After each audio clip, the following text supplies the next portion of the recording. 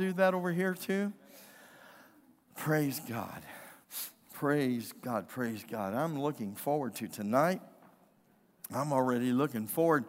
Tuesday morning at Straight Talk, fill that parking lot up. In the book of Matthew, you're going to tear that up. And then Wednesday night, we're going to get back into Daniel. I believe it's chapter 10 in the book of Daniel.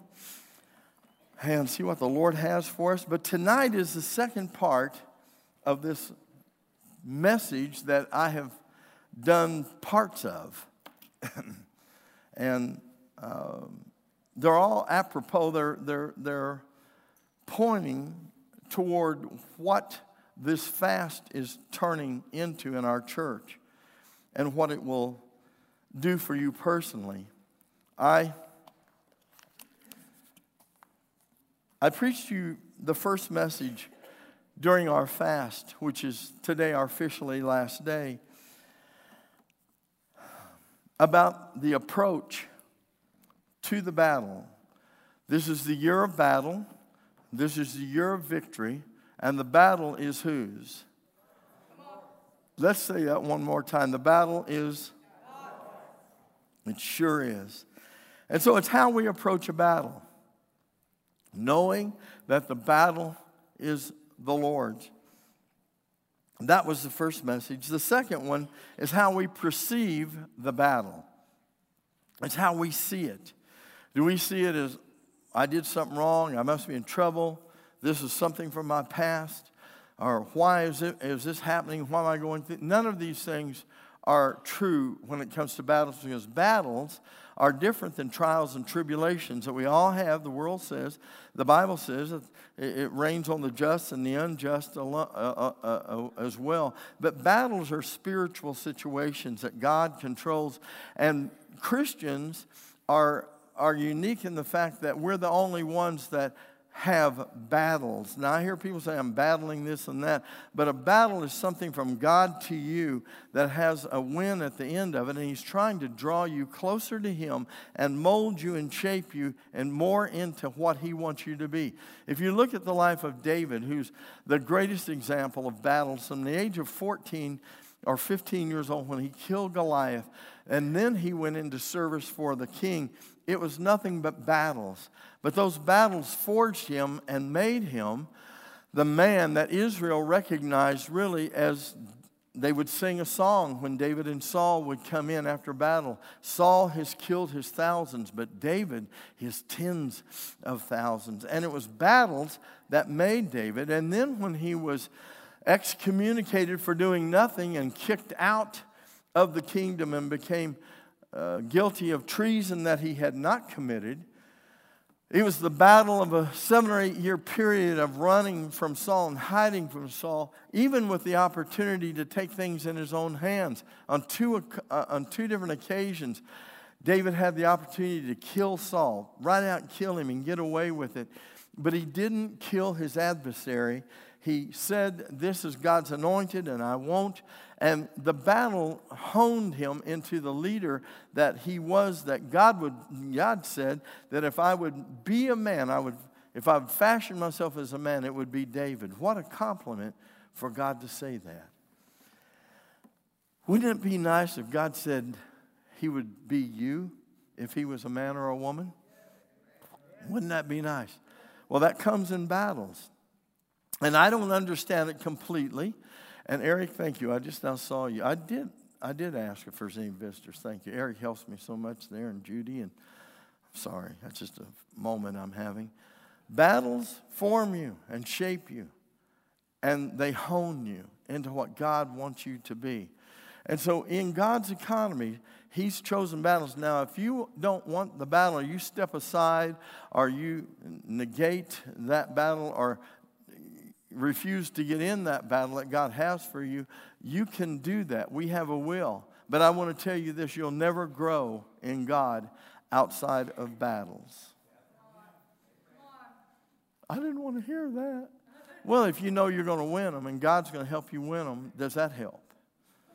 Does that help? If we can keep our hands off, our fingerprints off the picture, and let God fight our battles for us. When he said the battle's mine, he really meant that. This morning I talked to you about preparing for the battle. We talked about approaching, the perception to battles. This morning we're preparing for battle. And this evening I'm talking to you about participating in the battle. Because God wants us to be involved in the battles. He does not, I told you the silly, foolish statement that people say God helps those that help themselves. That's baloney. There's a worse word than that. I'm trying to think what it is in Hebrew. But it's worse than baloney. It's really bad. And it just means that's junk. It's not true. Not at all. That's not scriptural. God wants you involved in the battle because he wants to use you and he wants to hone you. He wants to mold you, but he wants to use you to bring glory to him. And listen to me, I'm telling you some things about battles that are very important. Every battle that you're involved in your life as a child of God isn't for you to win and say, look, I've won and gain anything out of it. Battles are meant to give God the glory. That's the thing that blew the minds of these 5 kings, this confederation of 5 Canaanite kings. And I'm still in Joshua chapter 10. That's where we started this morning. 5 kings came when Israel had crossed Jordan and they were at Gilgal. And I told you about Gilgal. Gilgal stands for 12 stones, and those 12 stones were taken off of the flat, dry bed of Jordan when they crossed it at flood stage. This is just, it's so supernatural. It's incredible to believe that he could part Jordan at flood stage, which might have been a quarter of a mile wide, and the ground be dry, and the stones just picked them up and they carried them. But that's what God did. If you believe that, say amen. These aren't fairy tales. These are supernatural acts of God. And how they made a memorial. And that was the greatest thing that they started out. They memorialized what God had done for them. And then they praised God for all the many different things that God did to take care of them and guide them and lead them.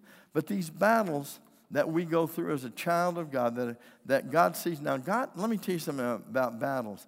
God doesn't look at you or I and go, I'll tell you what, you needing a good battle. He doesn't do that. Are you listening? Let me tell you how battles come. It's when the enemy attacks you and you're a child of God, then God gets involved. Look at the sequence and the pattern. Joshua was leading the children of Israel. The Gibeonites that kind of tricked him into a little treaty, the Gibeonites are saying these 5 kings, these Amorites and Jebusites and Hivites and Hittites, that was the 5 kings, came down and they surrounded Gibeon. And you have a covenant with us, trick or not, you have a covenant. So Joshua takes the army there, and when he does, he asks God, should I do this? Is this something that I should do? And so he inquires of God, and God gives him a word that when we go to battle. Now, what I'm saying is this. Battles aren't something that God says, I got one for you that's going to make you better. It's when you're attacked by the enemy, and we call on God, that he involves himself in it, and it becomes a battle. Okay? If we try to fight it by ourselves, it's called a slaughter. Anybody ever been slaughtered besides me in here? That's ourselves. But when we go to God and the enemy attacks you, how do you know when the enemy attacks you? Oh, you know. And if you aren't spiritually mature enough, and believe me, you grow in the Lord to understand an attack of the enemy, after a while, you will recognize the traits of the enemy when he comes against you, and you'll know it's an attack. And when an attack comes against you and you go to God, then God says this, okay, I'm going to take this attack that's come against you, and I'm going to turn it into a battle, and I've already got the end lined out. Now, how do you get that, Pastor? A great example is Joshua when he went to deliver the Gibeonites at Gibeon, And he goes to the Lord, and this is in chapter 10, verse 8 of the book of Joshua, Joshua 10:8, and I'm reading from the NIV, and this is what he says. He said, the Lord said to Joshua, and he said, should I go? I'm going to go help the Gibeonites. And God said this, the Lord said to Joshua, do not be afraid of them. Now, if I could take fear out of all of your battles, wouldn't that be wonderful? Because the first thing that happens when the enemy attacks you, fear sets in. There are 5 kings that made a confederation, to destroy Israel when they come into the land of Canaan. When Gibeon made a pact with them, a covenant with them, they were going to destroy Gibeon, and then they were going to destroy Israel. There was nothing that Israel had done to cause this, but they were being attacked. And when you're attacked by the enemy, it's quite normal for fear to set in. These 5 kings can stand for 5 different things in your life. Definitely fear is one of them. Depression is one of them. Well, that's something you don't have to fight, Pastor. Ask Ruth. You? Let me just tell you something about your pastor. I'm not some Superman. I'm a normal person that has to rely on Jesus for everything I do, because I get hit with depression. I get hit with fear. I get hit with doubt. You? Yeah, anybody that tells you they don't is a liar. Well, I'm above that spiritually. Well, you know what? You're high. I don't know what on, but you're high. Because we're humans. And the enemy is super strength. He's supernatural, but he's not God. And he's under the control of God. And these things that come against us, fear, doubt, dread, oppression, depression, and I can name other things that come against us. These are kings that we have to consider, that come together many times all at one time. And it's a real kick when you have fear and doubt and depression hit you at the same time. It never happened to me, praise God. I'm a little Sunday school boy. Well, you're sick. Why are you, Pastor, you making fun of this? No, I'm trying to tell you, we are human serving a superhuman God, a supernatural God. And we have to rely on God. I'm going to tell you this. I told the choir this, and I'm going to tell you this right now. If there was ever a time in your life, that you need to get close to God and cleave to God and get close to the Holy Spirit, today's the day. Are you listening to me? There are things coming. And you can be a basket case when they come. Or when they come, you can stand right in the middle of them and raise your hands and praise God and not be affected by them. And that's what I want. Amen. So here's David. He's attacked by this confederation of 5 kings.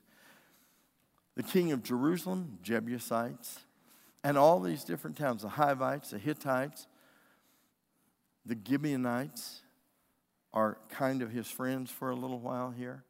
But these are Canaanite gods. They're anti-God in nature. And anything that attacks you is an anti-God or anti-Christ in nature.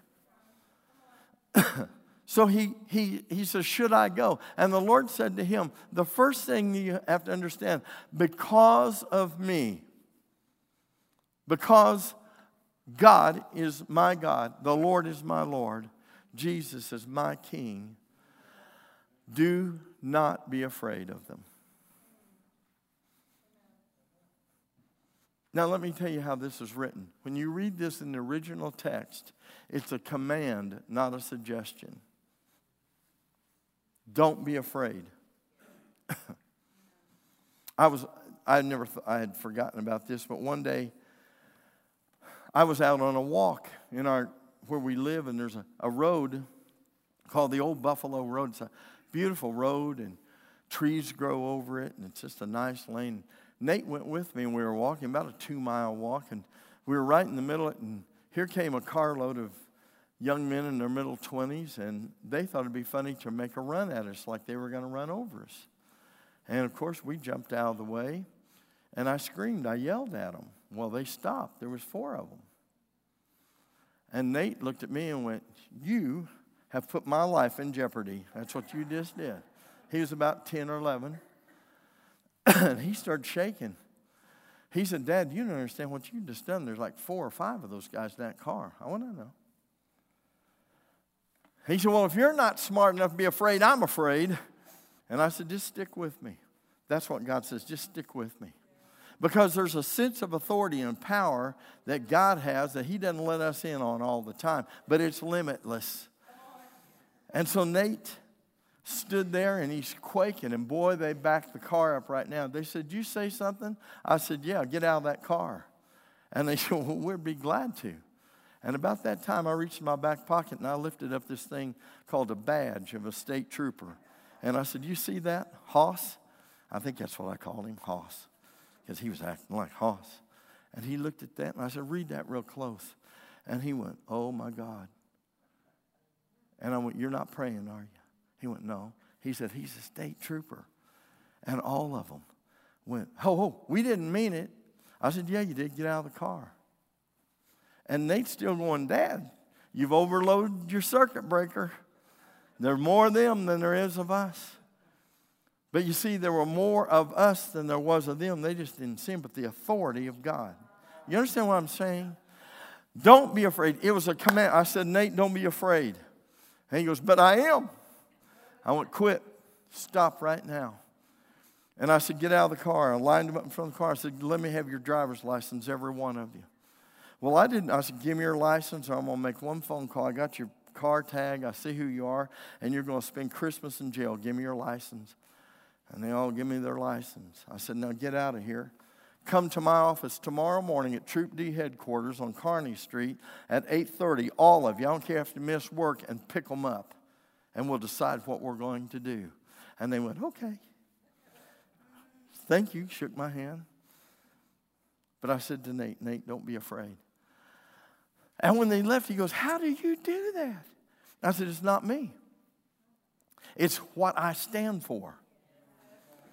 It's what I represent." So when God tells you don't be afraid, it's what you stand for. It's what you represent that makes the difference.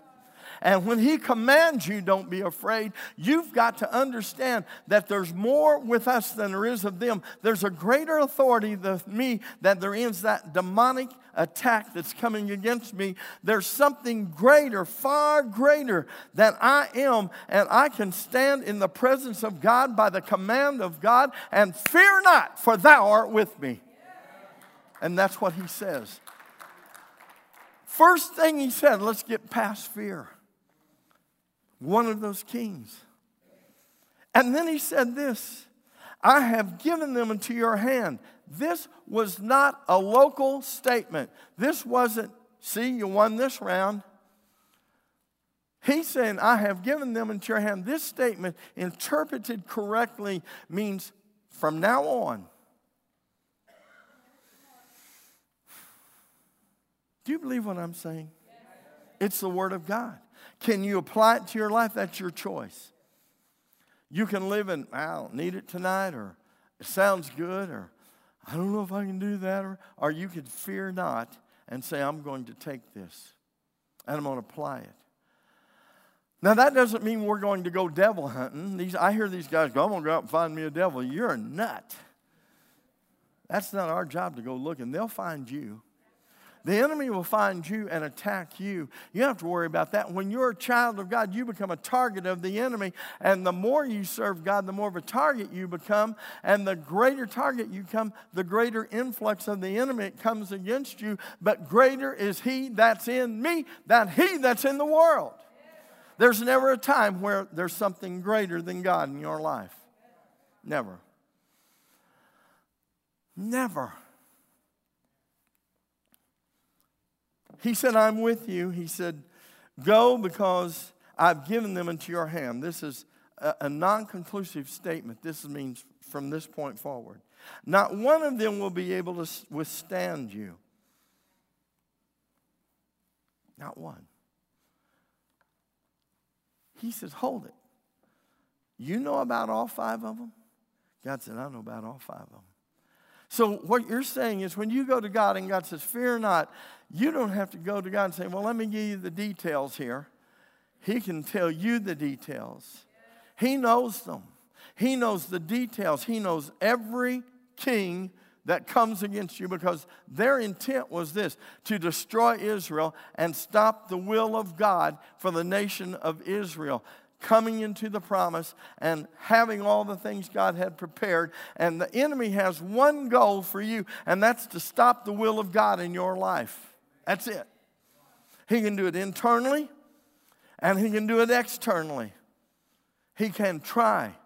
But when you're covered with the blood of Jesus and you understand these things, we're under a different covenant than Joshua was. He was under the covenant of sacrificial gifts to God and the sacrifice of the priest. We're under the covenant of the blood of the Lamb of God, the sacrifice once and for all, and his blood is continually over us, and we're under a different covenant than he was, a greater covenant. So with that word from God, the next verse, 9, says, and after an all-night march to Gilgal, Joshua took them by surprise. Well, here's what happened. This morning I told you, he not only gave them a sound beating, keep on to the next verse. I mean, he trounced them, he beat them, and they start running, and he starts chasing them on to the next one, catches them in surprise. They believe it was about 4:55 in the morning. Now, I read a lot of theologians that do a lot of hard work on stuff. I don't think it's that important, but they believe it was about 4:55 in the morning when they caught them by surprise. And the Lord, L-O-R-D, that is an Elohim term. That's a Yahweh, great, great, great expression of an almighty God. Threw them into confusion before Israel.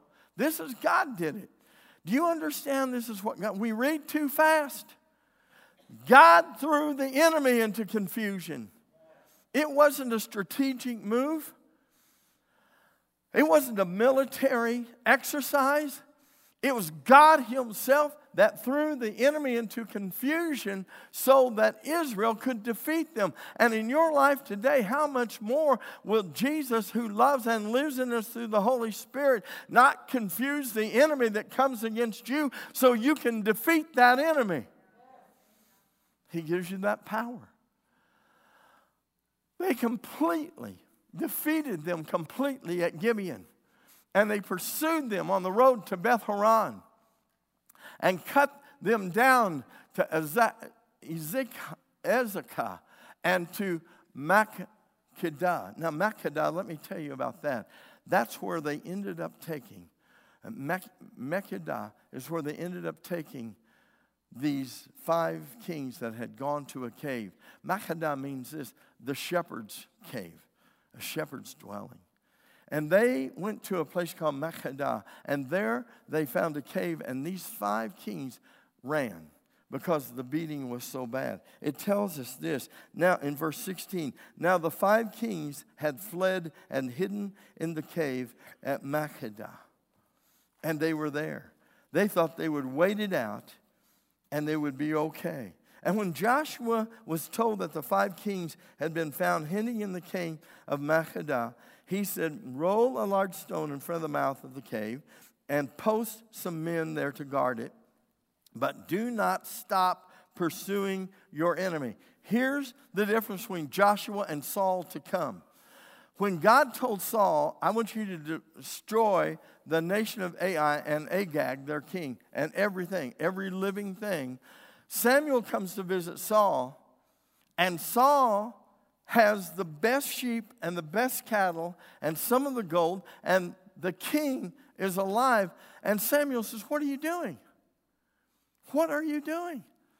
God said, remove them all, destroy them all. So what Saul did, he stopped in the battle, and he didn't follow the commandments of God by removing all of the enemy. And what Joshua did was this, say, I'm not going to gloat over the fact that I got 5 kings in a cave, seal it up. We're going to keep doing what God told us to do until it's done. But don't stop. Pursue your enemy. Attack them from the rear. Don't let them reach their cities, for the Lord your God has given them. He said, I've got a promise from God. He said he gave them to me, and it wasn't just for the other day. It's for next week and the next week. And if you look at the history of this incredible man of God, he pursued every one of them to every one of the cities of these 5 kings, and he destroyed them and their cities and everything about them. He didn't stop doing what God had told him to do, to take a little time to say, look what I've done. Saul did. Saul failed. He wasn't complete in his mission. Joshua pleased God in everything he did. All 110 years of his life, he sought God. He said, roll a stone in front of them. And after we're finished, if you read further, you'll see that he destroyed the Jebusites, the Hittites, the Hivites, all of them. He comes back now. They're in the cave of Makkedah. And he said, okay, undo the stone. Are you ready? Somebody better get ready. Colossians 2:15 says this, you don't have it, Boone. And by the way, I want to tell you something. The only reason you're watching this screen, put something up there, Boone, I don't care what it is, so I'm sure what you did, is because Pastor Amber and Boone worked hours, not little hours. Ours broke. Our computer broke. And they came back and transferred everything we got on Boone's computer back there. Pastor Amber and him worked together, and we have this today because 2 people said the enemy's not going to defeat this church, and we're going to have something here.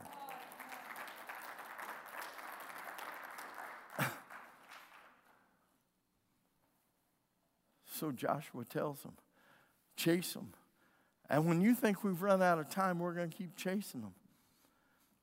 He's after them. He's got the kings. They're in the cave. And he says, man, I'm running out of daylight. And he stands up because he had a promise from God. He said, I've given them into your hand, every one of them. And Joshua says, well, I've got to have daylight to do it. And he turns around, and in his zeal and his love for God, leave that up there, Boone. I like that scripture. When he does, he turns around and he says, sun, stand still. Boy, I want to tell you something. I have read some of the stupidest accounts of scientists trying to say that didn't happen. But I'm going to tell you something right now.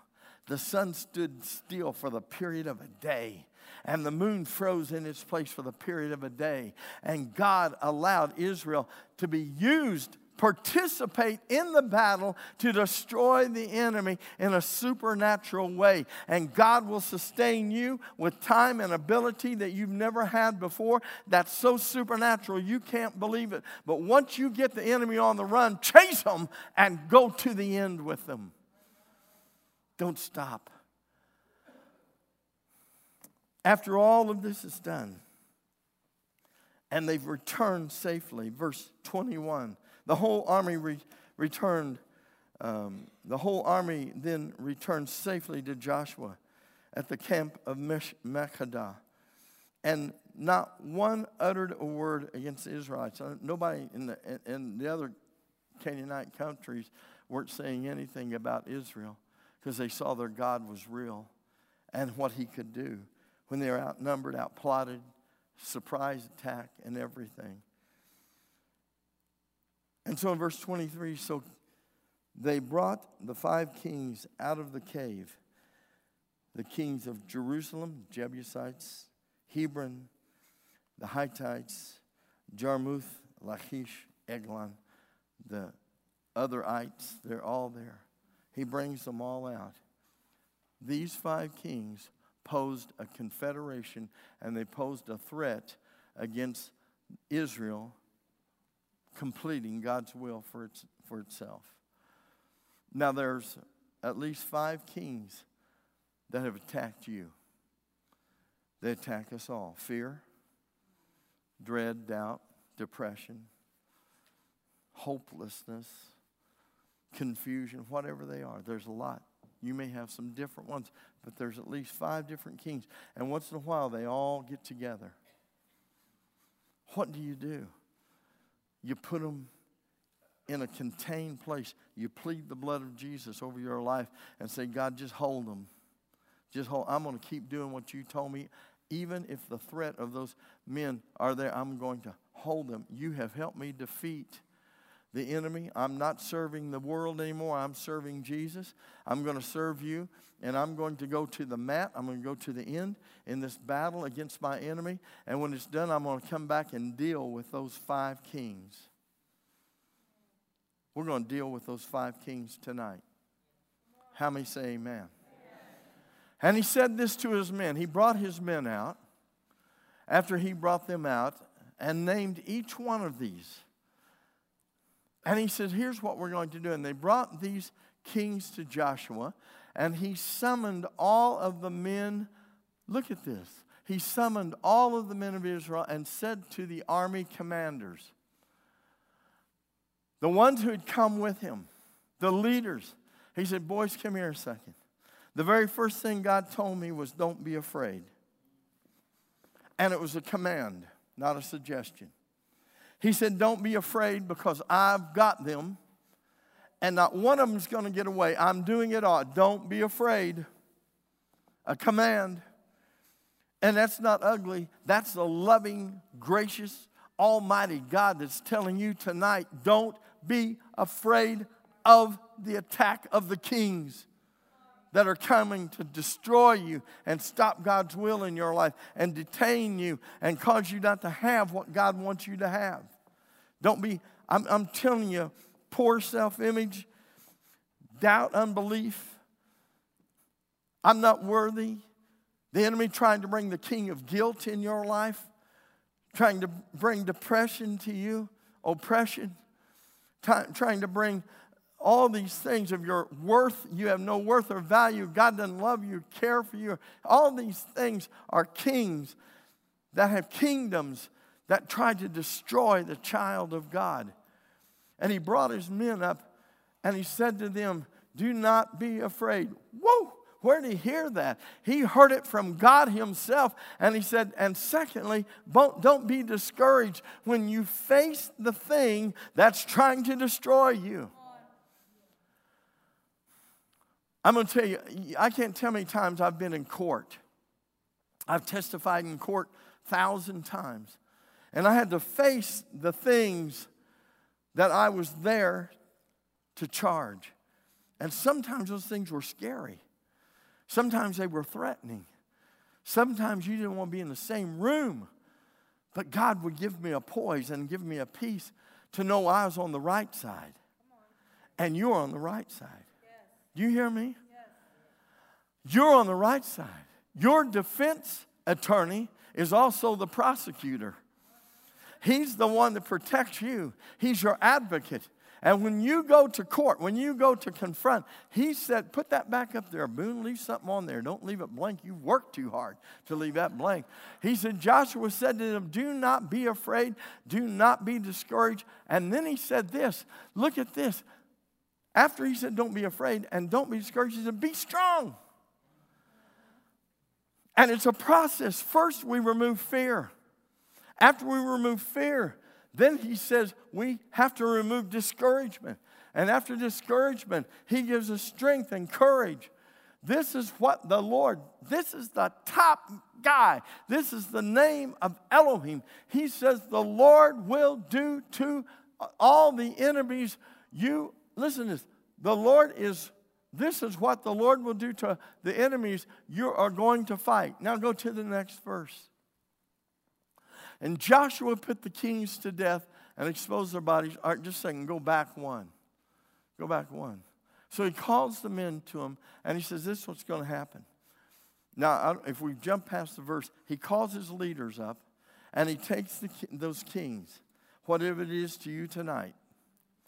And I know human nature, and I also know the Holy Spirit that told me what to do and what it was going to do in your life. And he called his men up and he said, you were with me when we attacked them. You were with me when we looked them in the face. You were with me when you heard their threats and how they were going to annihilate us. And now I want you to don't be afraid of what you heard or what you saw or what you feel or what you think. Don't be afraid of it. In yourself, you can't do that. But God's saying to you, I am in you. Yes. That's why you don't have to be afraid. I reside in you. That's why you don't have to be discouraged. That's why you don't have to fear. Because I'm in you. And my power's greater. I'm greater than those kings that's come against you. So, because of his command, because of the fact that now we are a temple of the Holy Spirit, and you understand when you accept Jesus, how many people in here know Jesus? Say amen. You are filled with the Holy Ghost. You're a temple of the Holy Ghost. He lives in you. That's the source of strength that the enemy has no ability over. And the Holy Spirit in you says, don't be afraid. Don't be discouraged. Don't be dissuaded. Don't doubt. Don't be strong and have courage in me. Because I have overcome them. And he said to the men, I want to encourage you. And he laid those 5 kings down and he put his foot on the neck of one of them. And he says, see this? That's the ultimate, I'm in control. My foot is on the neck of this thing that you thought was going to destroy you. I mean, you were convinced this king, the Jebusites, the Hittites, the Hivites, all of they had, at Hebron, all of these, they had the ability, we thought, to destroy us. This thing that is causing you concern looks like it has the ability to slow you down, stop you, discourage you, depress you. Greater is he that's in you. And he said, I want you to do something, men. And the men went, what? And he said, put your foot on the neck of them just like me. And he called his leaders up and he said, come on, put your foot on the neck. And they said, man, this is the very thing that caused us to be fearful in battle and wonder, what if they won? What if this happened? He said, put your foot on the neck and step on it just a little bit.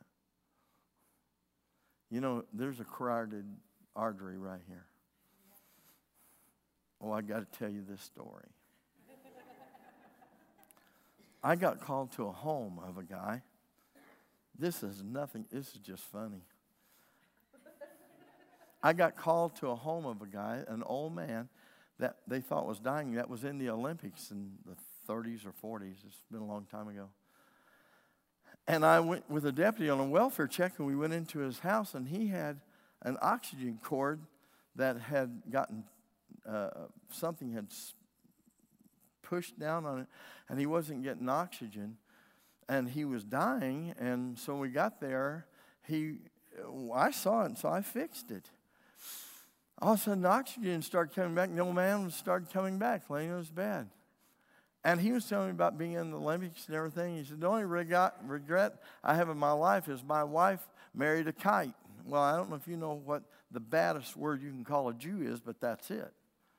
And I stopped and I went, what? He said, yeah, she married a kite. And he goes, man, I just can't believe it. And I saw that cord down in front of me, and I just kind of stepped over on it like that. And when he got to going, I stepped off of it. And I thought, I'm going to keep doing that until he quits calling my people that name. Do you know you have the ability to step on the oxygen cord of the enemy? God will use you to do it. Don't be afraid. Don't be discouraged. Be strong. I didn't step on it for long. Just long enough for me to know I was in control. I'm going to tell you something. It's not you, but it's God in you that's in control. God's in control. Leadership. Everyone in you in this house are leaders. You're leaders in your home. You're leaders in our country. You're leaders in our community. And I know this, before we go into this step of the baptism of the Holy Spirit and being filled with the Holy Spirit and being endued and empowered, we've got to put the squash on these kings. Now let me tell you something. I want you to listen very, very closely. This is very important. I'm praying that God gives a hunger for the baptism of the Holy Spirit in this house like we've never had it.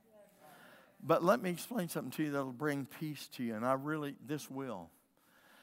When I say that, I remember what it was like for me when someone said, we're going to have a service and we're going to pray people to be baptized in the Holy Spirit, and people go, oh, what if I don't get it? Like it's a disease or something. If I don't get the measles, what if I don't catch it? And then you think, well, I'm not going to fake it. I don't care what they do. I'm not going to fake it. No. Well, how do I know when it's going to happen? Does my body get taken over? Let me tell you all these things. Let me tell you what the baptism of the Holy Spirit is. And it's the sweetest thing when you understand it. Because you may be baptized here, you may be baptized at home. But you need the power of the Holy Spirit in your life through the evidence of speaking in tongues. You need the power that the baptism gives you. It's a step in God that's powerful in the last days. It's the natural progression of the believer to be saved, baptized in water, and baptized in the Holy Spirit. Natural. Jesus said, I'm going away, but I'm going to send you a comforter. Let me just tell you this. When you accepted Jesus in your life, the Holy Spirit indwells you. You are a temple of the Holy Spirit. That's Scripture. If you believe that, say amen.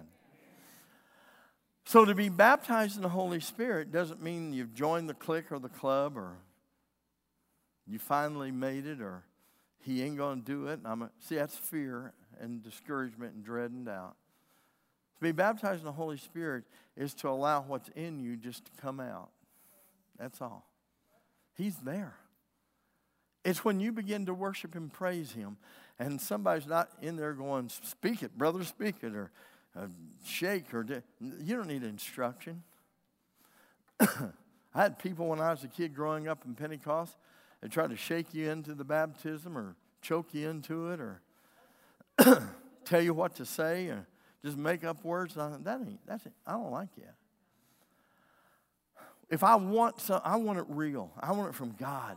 I don't want it from man. And I don't want to worry about, well, what if it doesn't happen? Do I feel like I'm a failure compound? No. I'm telling you, when you realize the baptism of the Holy Spirit is when, as a child of God, being filled with the Holy Spirit, when you're saved, it's what's in you just comes out, and it comes out in a form of worship and praise. And when you yield yourself to God and you say, Lord, I'm a temple of the Holy Spirit, and Holy Spirit, you're in me. And I'm just going to ask you, as I begin to worship and praise you, I'm going to ask you to fill my tongue with a language that only God knows. I'm going to tell you, it's that sweet and it's that simple, but what happens is impacting on your life. It's incredibly changing. If you believe that, say amen. Well, I haven't been baptized. I don't want anybody to know. Well, get out of the cave. Get out of the cave. Because it's something God wants to give you that's already there. He just wants you to be able to express that love and power to him. You're a temple of the Holy Spirit.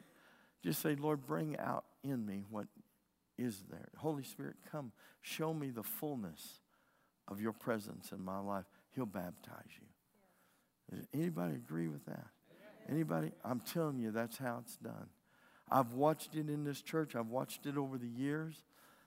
I watched a little girl that came and she wasn't real sure about that. But she got hungry for it, and she started asking God, oh, God, I think it's real. I hope it's real. I want to be great. I think Baptist background and a great little mother and coach. But I remember one night when she just lifted her hands and Dr. Kendra Scott began to speak in tongues and worship God. And God broke her. You remember, Greg? Right here in this church. And one day she was at Silver Dollar City and Corbin wandered off by himself someplace. And she called me, or Brandon called me and said, we've lost Corbin at Silver Dollar City. Hey, relax, there's only 25,000 people there. I mean, she was, and I said, what did Kendra do? And I'm going to tell you what happened. Let me tell you why God's handy. When that little boy got gone and she didn't know, Brandon saying, pray, Pastor. And I heard Pastor Kendra over there with her. I heard her praying in tongues right at Silver Dollar City. She was praying, asking God in the Holy Ghost. Worship. You see, we're praying perfection in the Holy Spirit. And she lifted her hands, a mom that was scared to death and broke. See, fear came and doubt came and dread came and what if came. But she put her foot on the neck of that king and began to pray in tongues. And God did something. All of a sudden, they said the parents of Corbin Hayes Scott needs to come pick him up. And when they got there, she was a nervous wreck. But he said, where'd you go? Corbin was mad. Where'd you go? Why? Could it have been worse? You bet you could have been worse. But she put her foot on the neck of the kings. And you can put your foot on the neck. And some of you tonight have got some kings and a combination of them. And I'm going to ask you to get out of your chair and come down here if you want to put your foot on them. And we're together going to conquer those fears and those dreads and those doubts and what. Don't wait for somebody else. I want you to come down here in front. And I want you to help me because we're going to put our foot on the necks of those kings right now in the name of Jesus. The king of doubt, the king of guilt, the king of fear, the king of what if, the king of confusion, all of those things that come that try to keep you from the mandate God's given you. And I'm telling you, and you're looking at a man of God right here that's going to come right down there with you, because I know the ones I need to put my neck on tonight, my foot on their neck tonight. But I've got to have the authority, and the authority came from Joshua. Do you know how to say Joshua in Hebrew? It's Yeshua. It's the same name as Jesus. And I'm going to tell you something. He was the first, maybe in the Old Testament, but I've got a new name now, and his name is Jesus, Yeshua, Messiah, and he's my God, and he has given me the authority to put my foot on the neck. Listen to me just a second. I don't want you to come up here like this. Oh, God, help me. I want you to come up here and say, Father, I believe you told me not to fear. I believe you told me not to doubt. I believe you